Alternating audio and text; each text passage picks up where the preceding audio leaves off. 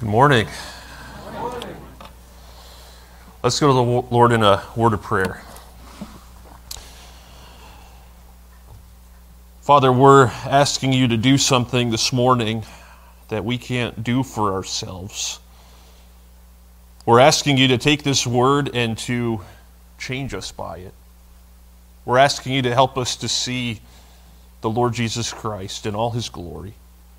We want to be more like him.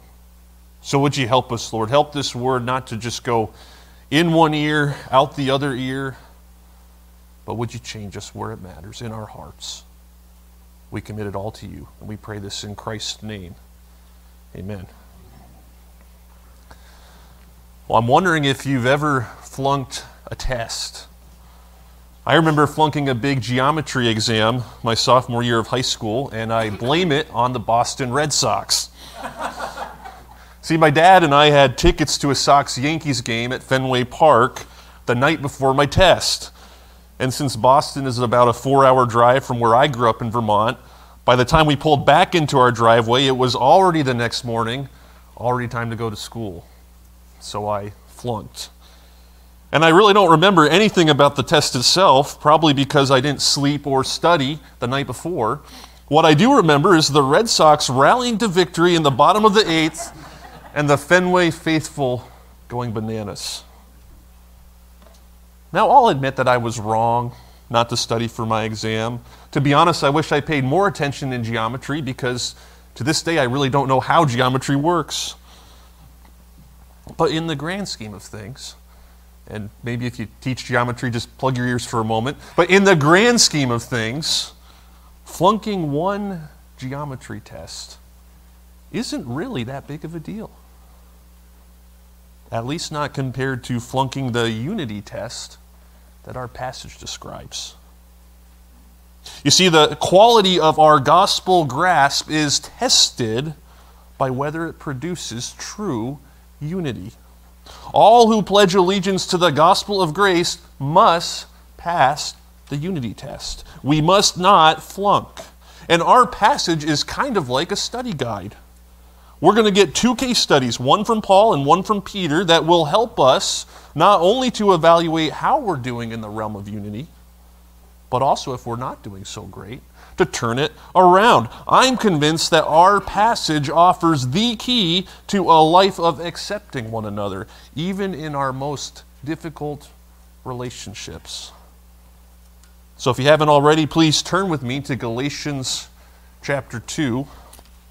And follow along as I read the first 10 verses. Galatians chapter 2, starting in verse 1.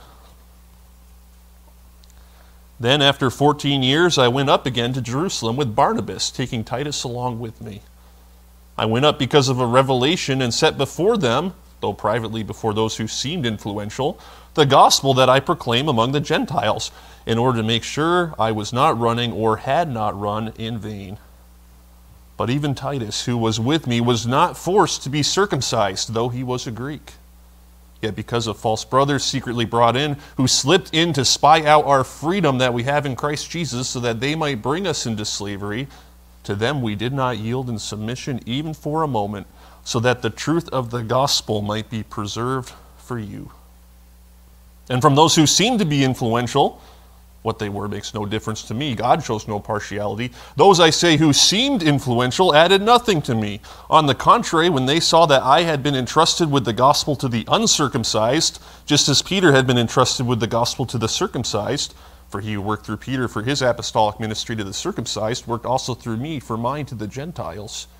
And when James and Cephas and John, who seemed to be pillars, perceived the grace that was given to me, they gave the right hand of fellowship to Barnabas and me, that we should go to the Gentiles, and they to the circumcised. Only they asked us to remember the poor, the very thing I was eager to do. Now, it's been a few weeks since we were in Galatians, so let's review a couple of things. Remember that Paul was writing to Gentile believers who were quickly deserting the true gospel and replacing it with another gospel. This false gospel, you may recall, came from Paul's opponents, the Judaizers, who claimed that Paul was a phony apostle. They said that he got his gospel from the Jerusalem apostles and then cut out inconvenient doctrines to suit his man-centered agenda. But after cursing the Judaizers in the first part of chapter 1, Paul then proves that his gospel came not from man, but directly from God himself. He was independent from man in his conversion, and he was independent from man in his early Christian life. Now, in our passage, Paul is still arguing that he and his gospel are legit, but the emphasis is different. He's no longer focused on the independent origin of his gospel. He's now focused on how the other apostles received his gospel. Will they stand united behind Paul? That's the big question. Paul's gospel is put to the test in Galatians 2. So let me build the scene out a little bit. Why is Paul's gospel tested? Well, I think the context is helpful, and let me encourage you to follow along on your bulletin outline. I think it's going to really help you today. So there was a big debate in first century Galatia over this question. Must Gentiles become like Jews to be saved? You see, in the Old Testament, when a Gentile joined the Israelites, he had to become like a Jew by embracing the practices of the Jewish law. But with Christ's death and resurrection in the rearview mirror, there was debate over whether those customs still applied. Paul said no. He taught that Gentile Christians did not need to become like Jews because Christ has ushered in a new covenant era, which makes those Old Testament requirements void. But the Judaizers balked here. They insisted that even post-Christ, Gentile Christians must become like Jews to be saved. They wanted to Judaize the Gentiles, as their name suggests. Now, the Judaizers alleged that the Jerusalem apostles, and it seems especially the apostle Peter, endorsed their message. And that was probably an effective tactic. Because remember, Paul's not in Galatia anymore to defend himself. He's been gone for about 1 or 2 years by the time he writes this letter. And with no modern communications, no internet, no phones, no newspapers, it would have been hard for the Galatians to discredit the claim that Paul was out of sorts with the Jerusalem apostles. But here's really where the underlying issue was. It was a disagreement about justification. Let me unpack that a little bit. You see, as sinners, our greatest need is righteousness. And that's a big problem because you and I can't produce our own righteousness. We're unrighteous fundamentally. But Christ makes it possible for us to be counted as righteous before God, that is, justified despite our sin. On the cross, Christ bore our sins. He paid the penalty for them. We know he paid the full penalty because of his resurrection. And with our sins taken away, Christ gives us or credits us with his righteousness. His righteousness becomes our righteousness.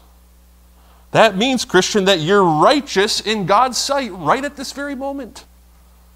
And you say, well, I've had a bad week. I've got all this sin. But here's the thing. You're not righteous because you stack up, but because Christ stacks up. His righteousness is your righteousness because you're justified.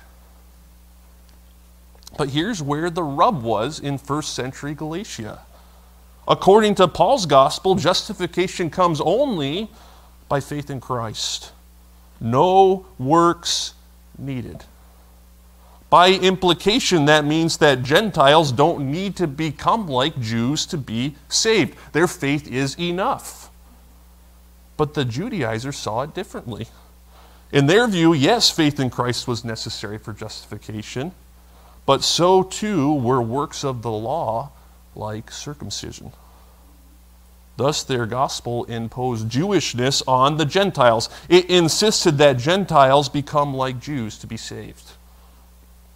So with that background established, let's see what happens when Paul puts his gospel to the test at Jerusalem. Now he sets the scene in verses 1 and 2. He went up to Jerusalem after 14 years. And that's important because back in 1:17, Paul said that he didn't visit the Jerusalem apostles when he was first saved. Remember, he was independent from them.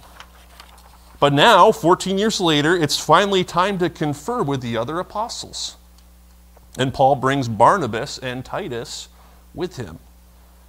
The Galatians probably knew Barnabas since he was with Paul when they first encountered the gospel. Titus, though, wasn't there as far as we know. Paul will explain his significance in a moment. But first we get some more details about the Jerusalem visit in verse 2. Paul goes up because of a divine revelation. And he doesn't give us any juicy details about that revelation. But the main point is clear. Paul's visit was divinely orchestrated. And because of this revelation, Paul presents his gospel to the other apostles.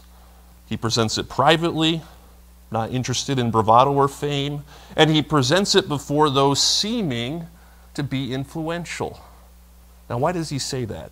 That's not a diss against the other apostles, as if they're not really influential.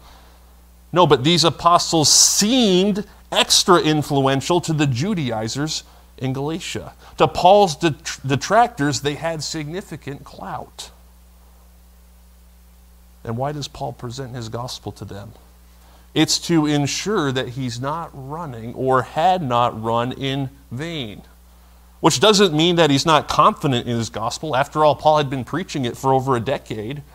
Rather, he's concerned that the Jerusalem apostles might oppose the essence of his gospel, that they might disagree with him that the Gentiles are justified by faith alone.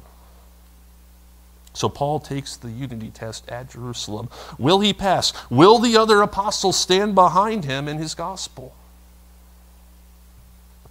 Now, verse 3 to 10 indicate that Paul does indeed pass the test. And those test results are divided into two parts. First, we see that Paul passes because the apostles accept uncircumcised Timothy.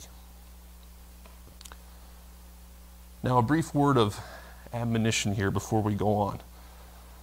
I'm about to say a bunch of stuff about circumcision, and I'm concerned that you might tune me out. See, in our culture, we're super squeamish about the whole topic of circumcision. That is the removal of foreskin covering the male genital. But here's the thing. The Bible is not squeamish about circumcision. In fact, the Bible uses the imagery of circumcision. That's right, I said imagery to illustrate the gospel, as we'll unpack in a moment. So can I make a recommendation? Let's not squirm about what the Bible doesn't squirm about. Let's not recuse ourselves from a valuable gospel lesson. All right, enough said. So verse 3 tells us that Titus is a Greek, meaning he isn't circumcised. And Jerusalem could be a dicey place for a first century uncircumcised Christian like Titus to go, because there were a lot of Judaizers there that wanted to force circumcision on to Gentiles like Titus. And if the Jerusalem apostles allow that to happen to poor Titus, that would render Paul's gospel, which said that Gentiles don't need circumcision, it would have rendered it as insufficient. But verse 3 tells us that Titus isn't forced to be circumcised. I'm sure he was really happy about that. Instead, Paul defies the Judaizers right on their home turf in Jerusalem. Notice how Paul describes them in verse 4 to 5. They are false brothers who secretly slipped into the church to spy out the freedom that we have in Christ to bring us to slavery. They snuck in to bring Gentiles like Titus back to the works of the law, back to slavery under the old covenant. But Paul and Barnabas openly defy these enslaving impostors. Not even for a moment do they comply with their demands. Why? So that, verse 5 says, the truth of the gospel might be preserved for the Galatians. See, circumcision is a gospel issue. Before Christ came, circumcision was required for anyone wanting to join God's people.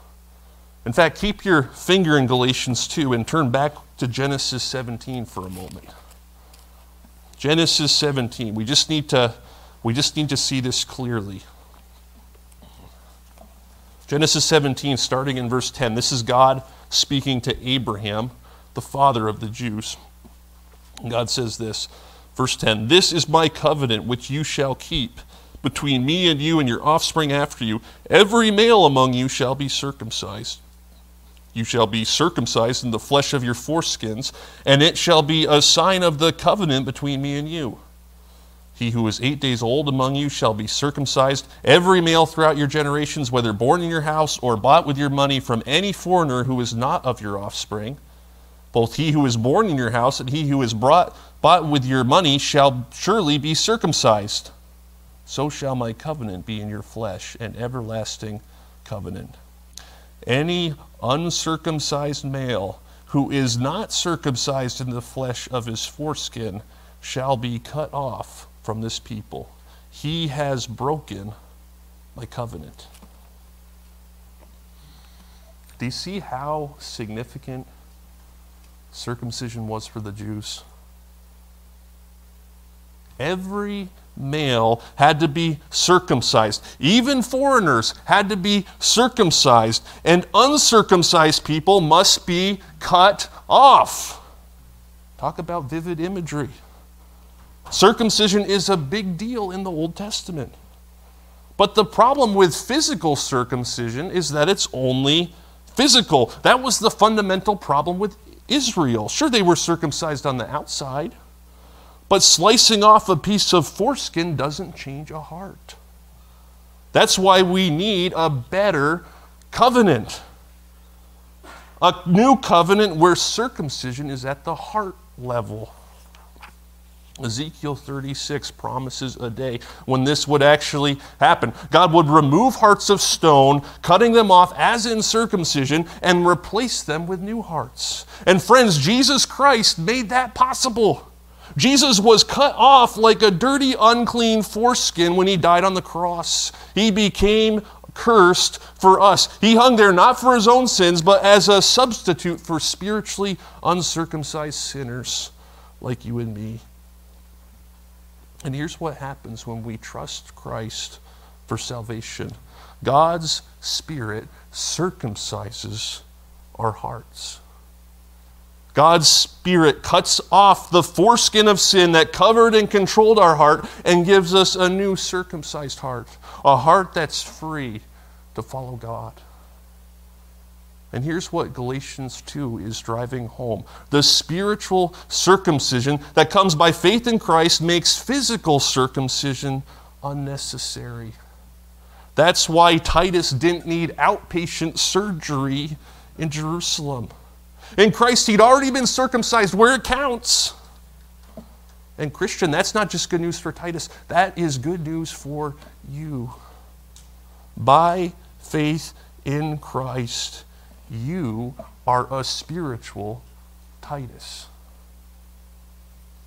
The foreskin of your sin has been cut off. Your heart is now free to follow God. Like Titus, you are now part of God's people. Christ has brought you into a better circumcision than that made with hands, the heart circumcision of the Spirit. And in Galatians 2, we see Paul pass the unity test because the other apostles don't force Titus to be circumcised. Titus's acceptance demonstrates that the Jerusalem apostles, just like Paul, see faith in Christ as the only criteria by which we're justified. And Titus isn't the only one accepted at Jerusalem. Verses 6 to 10 show that Paul himself is accepted by the other apostles. In verse 6, Paul says that these seemingly influential apostles don't add anything to his gospel. God doesn't show partiality. God doesn't truly view apostles like Peter and James and John as more important than Paul. Nonetheless, even they accept Paul's gospel as is. Verses 7 to 10 go on to say that they give Paul and Barnabas the right hand of fellowship. Why? Verse 7 says it's because they saw that Paul was entrusted to the gospel to the uncircumcised. And note the parallelism between Paul and Peter. Peter had been entrusted with the gospel to the Jews. And in a parallel way, Paul had been entrusted with the gospel to the Gentiles. For, verse 8 tells us, he who worked through Peter for his apostolic ministry to the circumcised worked through me for mine to the Gentiles. See, the same God is behind both Peter and Paul. Both apostles share the same gospel. Yes, their audiences are different. Peter focused on the Jews, Paul the Gentiles, yet their essential message was the same. Faith in Christ is the only criteria necessary to be justified by God. And the Jerusalem apostles not only see how Paul was entrusted with the gospel, verse 9 tells us that they perceived the grace that was given to Paul. James and Cephas and John were like pillars holding up God's spiritual temple, the church. And when these pillars perceived the evident grace in Paul's life, they gave the right hand of fellowship to he and Barnabas so that they might go to the Gentiles. Their only request was to remember the poor, almost certainly the poor Christians in Judea, the very thing Paul was eager to do. I hope you can see how Paul's Jerusalem visit is a slam dunk against the Judaizers. It proves not that Paul is out of step with the Jerusalem apostles, as the Judaizers claimed, but that his gospel had their full endorsement. The other apostles endorse the gospel that justifies by faith alone. Thus, Paul passes the unity test at Jerusalem. The same can't be said, though, for Peter at Antioch. Let's pick it up in verse 11, Galatians 2. But when Cephas came to Antioch, I opposed him to his face, because he stood condemned. For before certain men came from James, he was eating with the Gentiles. But when they came, he drew back and separated himself, fearing the circumcision party.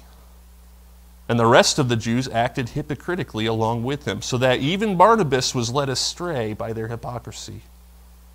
But when I saw that their conduct was not in step with the truth of the gospel, I said to Cephas before them all, if you, though a Jew, live like a Gentile and not like a Jew, how can you force the Gentiles to live like Jews? We ourselves are Jews by birth and not Gentile sinners.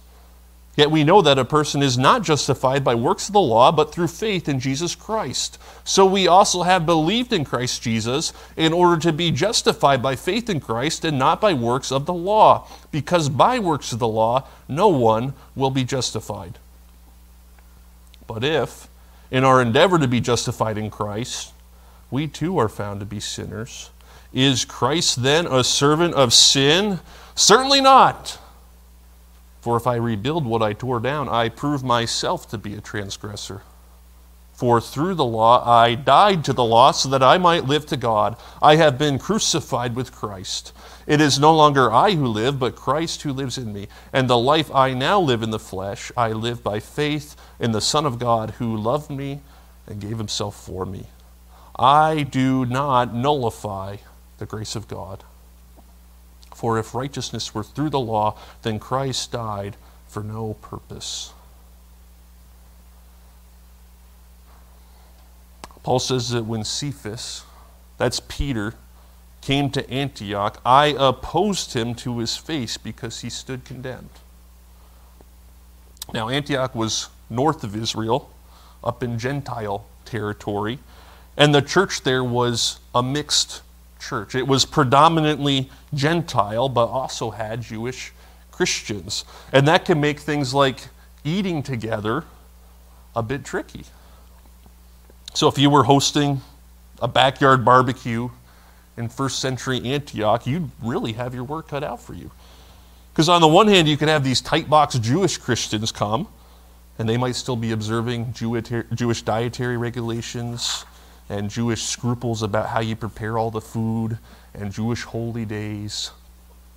But on the other hand, you'd have these unkempt Gentile hillbillies who have no problem eating whatever they want, whenever they want, and maybe don't even care if the food that you're serving was offered to some idol.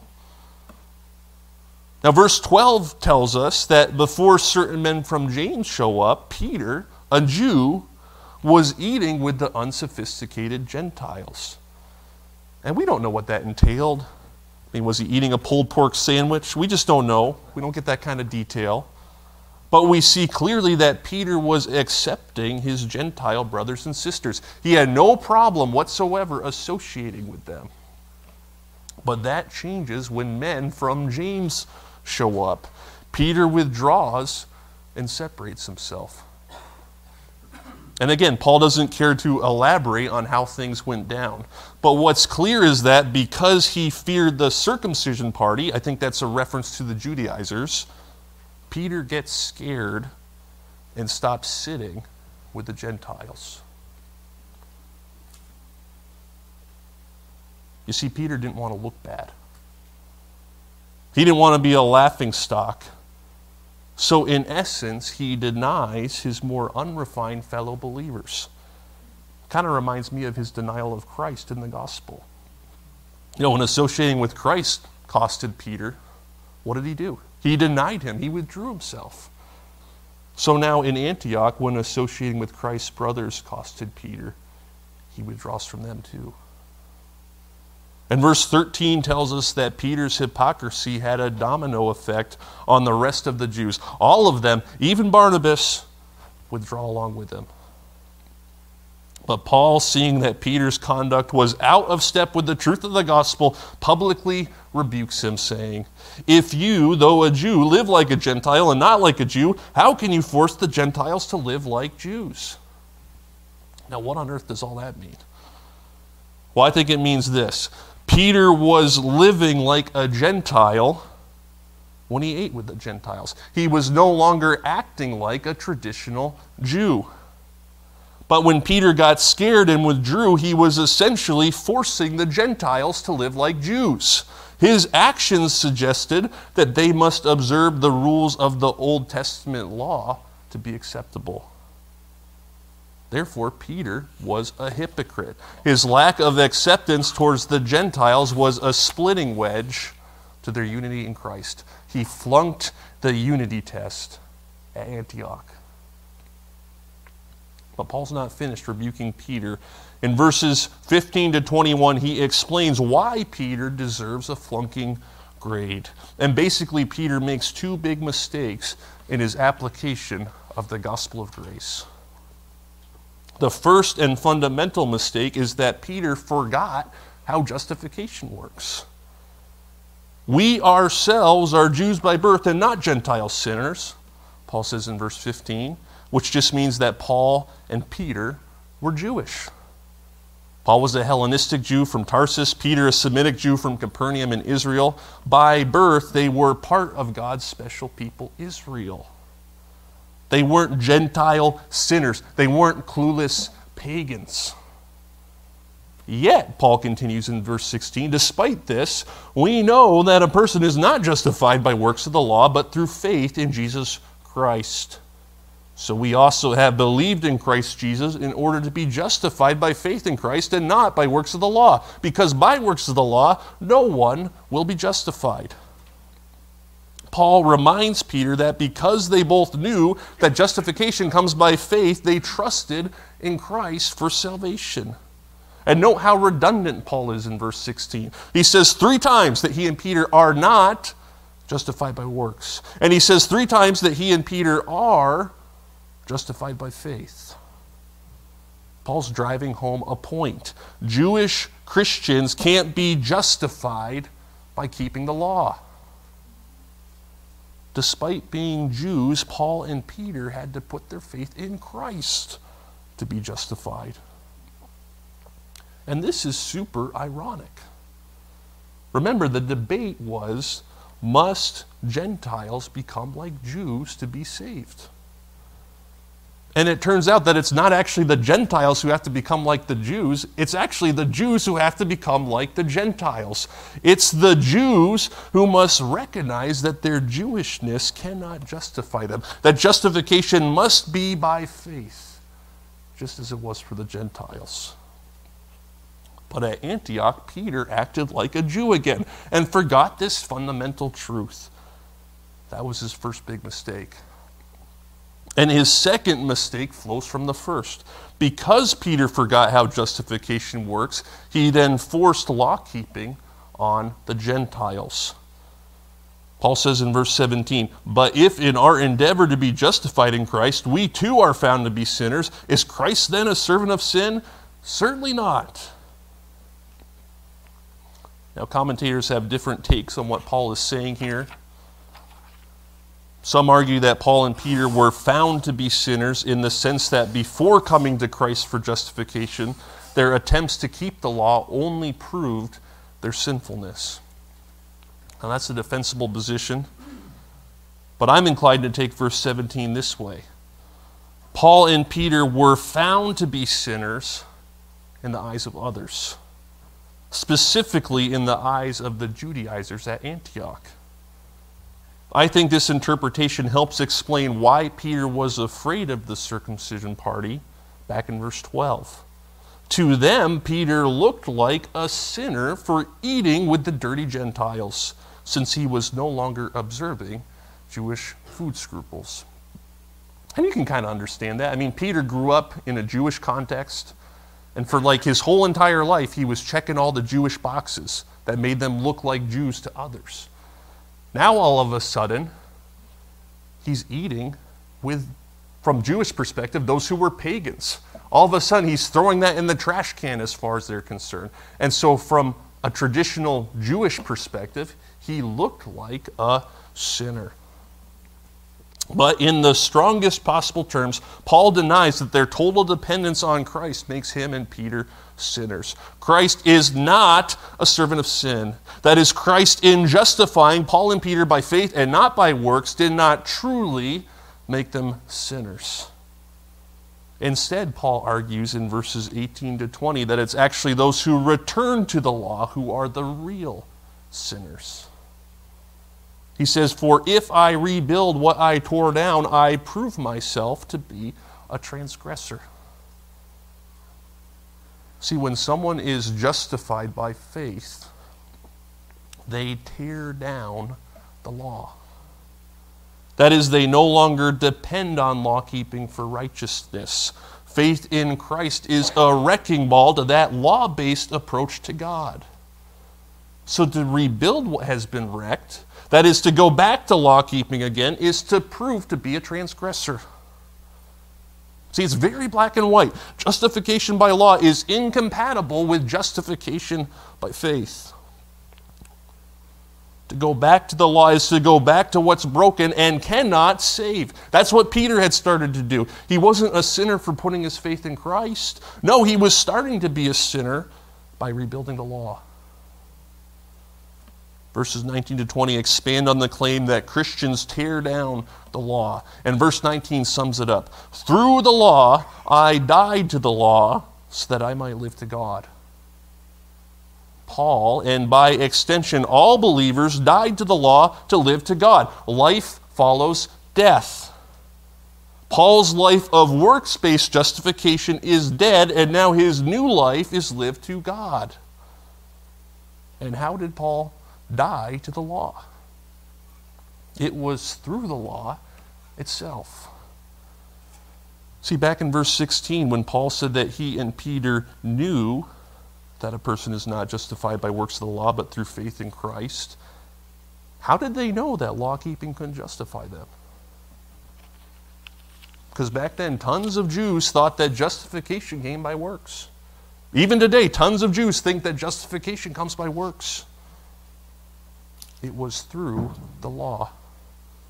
In trying to keep the law, Paul and Peter realized that despite their Jewishness, they couldn't meet the law's demands. Thus, the law showed them their sinfulness and tutored them to Christ. Paul's going to unpack that a lot more in Galatians 3. Verse 20 continues to explain how Christians died to the law and lived to God. And here's, I think, how to think about it. What happened to Christ happens to us. Christ died, we died. Christ lives, we live. We've been crucified with Christ. That means crucified to the law. We've died to pursuing righteousness by law keeping. Now that we're dead, Christ lives in us. His life is our life. That's further clarified in the next statement. And the life I now live in the flesh, I live by faith in the Son of God who loved me and gave himself for me. Christ living in us means that we're not trying to live by works. We now live by faith, just like Habakkuk 2:4 says, the righteous shall live by faith. Faith in God's Son, who loved us and gave himself for us. Boy, there's the gospel again. Christ loved us. Despite our sin, despite how we scorned him, Christ loved us such that he gave himself in our place, so that we who deserve death might live by faith in him. And that brings us to verse 21, where Paul zooms out to emphasize his main point. I do not nullify the grace of God, he says. For if righteousness were through the law, then Christ died for no purpose. Paul doesn't undo God's grace by reimposing law keeping. That's what Peter had started to do at Antioch. And Peter wasn't just wavering a little bit when he did that. No, he was nullifying God's grace.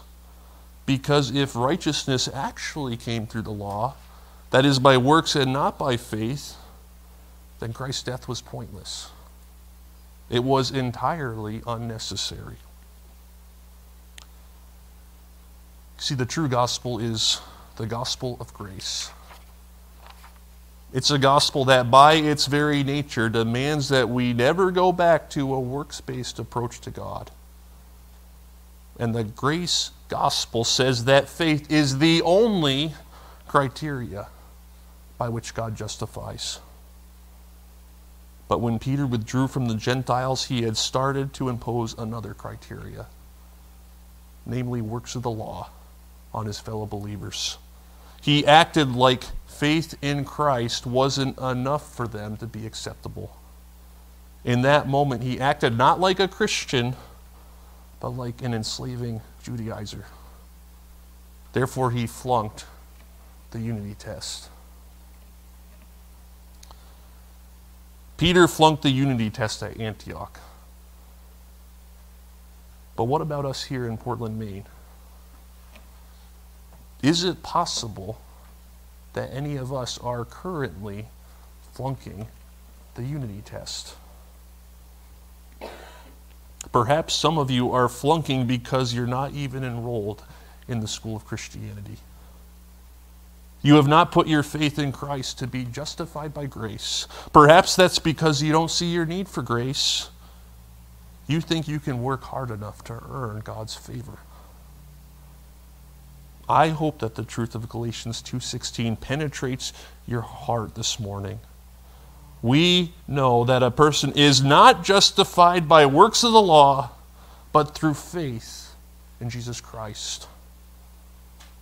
So would you stop your futile efforts to make yourself right with God and admit the obvious truth? You're a sinner in need of grace. You need God to save you through Christ's sacrifice on the cross. Put your faith in Christ today. Stop your works and be saved. And brothers and sisters, I hope our text has convinced you that unity is a required result of the gospel of grace. The true gospel only exists where true unity exists. No true unity, no true gospel. That means that you've only grasped the true gospel if it's producing true unity in your life. And as Peter shows us, it's possible for us Christians, at least temporarily, to walk in a way that's out of step with the gospel. So I'm wondering about your walk. Does your conduct reveal that you're passing the unity test because you accept all the Christians here at CFC? Or does your life show that you're flunking because you don't accept one or a handful or perhaps many of your brothers and sisters? You know, not accepting someone doesn't necessarily look like being mean to them. It can be a lot more passive than that. In Peter's case, it simply looked like not associating with certain believers when push came to shove.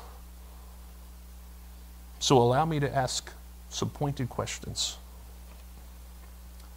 Is there anyone at this church who you would hesitate to sit with or share a meal with? Are there believers at this church who you never talk to and it's on purpose? Is there anyone at CFC who you regularly speak negatively about to others? Are there any Christians at this church who you don't naturally want to pray for in private? Are there any believers, perhaps even in this room, whom you're not fond of? You just don't particularly want to see them on Sunday morning. If the answer to any of those questions is yes, it's possible that you're flunking the unity test by not accepting a fellow believer. So if that's you, let me offer two suggestions. The first is simply to repent. It's sin not to accept another believer. Unaccepting conduct, even if it's subtle, is out of step with the gospel. So do what must be done with all of our sin. Confess it to God. If necessary, confess it to others and ask for forgiveness and cleansing. God doesn't want you to continue to flunk the unity test. He wants your conduct to be realigned with the gospel of grace. And here's the second suggestion. I think this is the key to passing the unity test from our passage. It's to make God's acceptance criteria for your brothers and sisters your acceptance criteria for your brothers and sisters. You see, just like uncircumcised Titus was accepted at Jerusalem simply because of faith in Christ, that fellow believer whom you're most prone to stiff-arm is accepted by God simply because they've been justified by faith. God isn't foisting some additional acceptance criteria on them. He cherishes them just as much as he cherishes you, because you and that difficult to accept believer are in exactly the same boat. Justified by faith alone. When we're not welcoming another Christian, we're acting as if justification isn't by faith alone. We're tacitly insisting that they bring something else to the table other than faith in Christ to be accepted by us. Maybe they need to share our outlook on how to spend money. Maybe they need to adapt our definition of what being on time means or what dressing appropriately means. Maybe they need to share our political views. Maybe they need to have the same perspective on parenting or education or diet or sports or hobbies or music. Maybe they need to have a certain personality, a likable personality for us to accept them. When we start to impose standards on others that God hasn't imposed, we must quickly remember the gospel of grace that justifies all of us by faith alone and therefore makes all of us accepted by God. One acceptance criteria I'm tempted to foist on others is that they view time the way I do.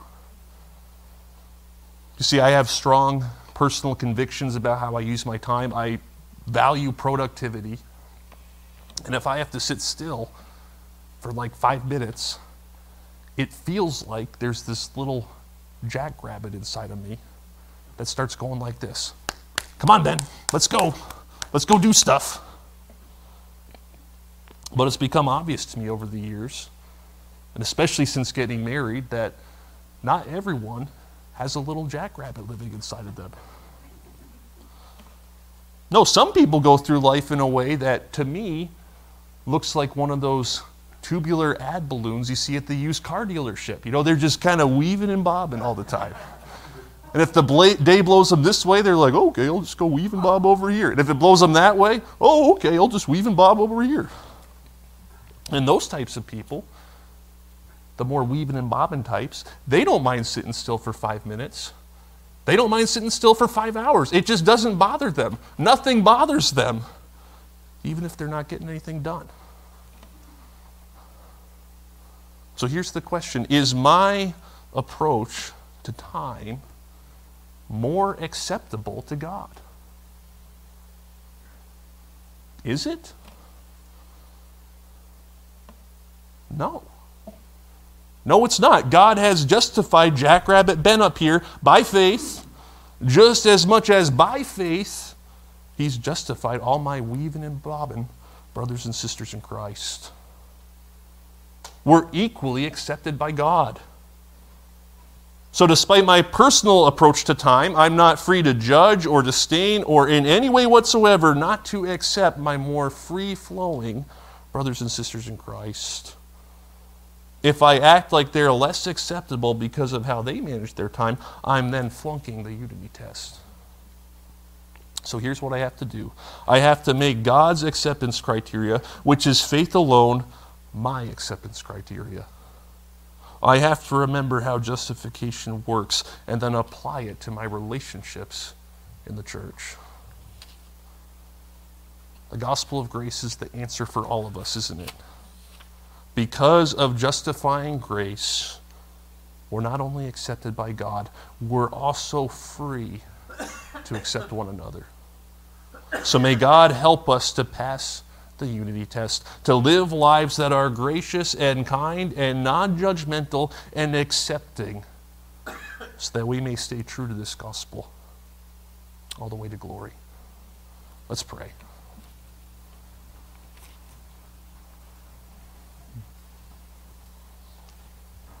Father, we thank you that when we were dead in our sins, with no hope of earning justification, that you sent the Lord Jesus Christ to be cut off in our place, to be sacrificed in our place, to bear our sins on himself.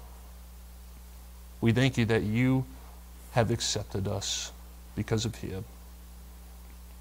And Lord, we need your grace. We need your grace to now accept one another because of what Christ has done.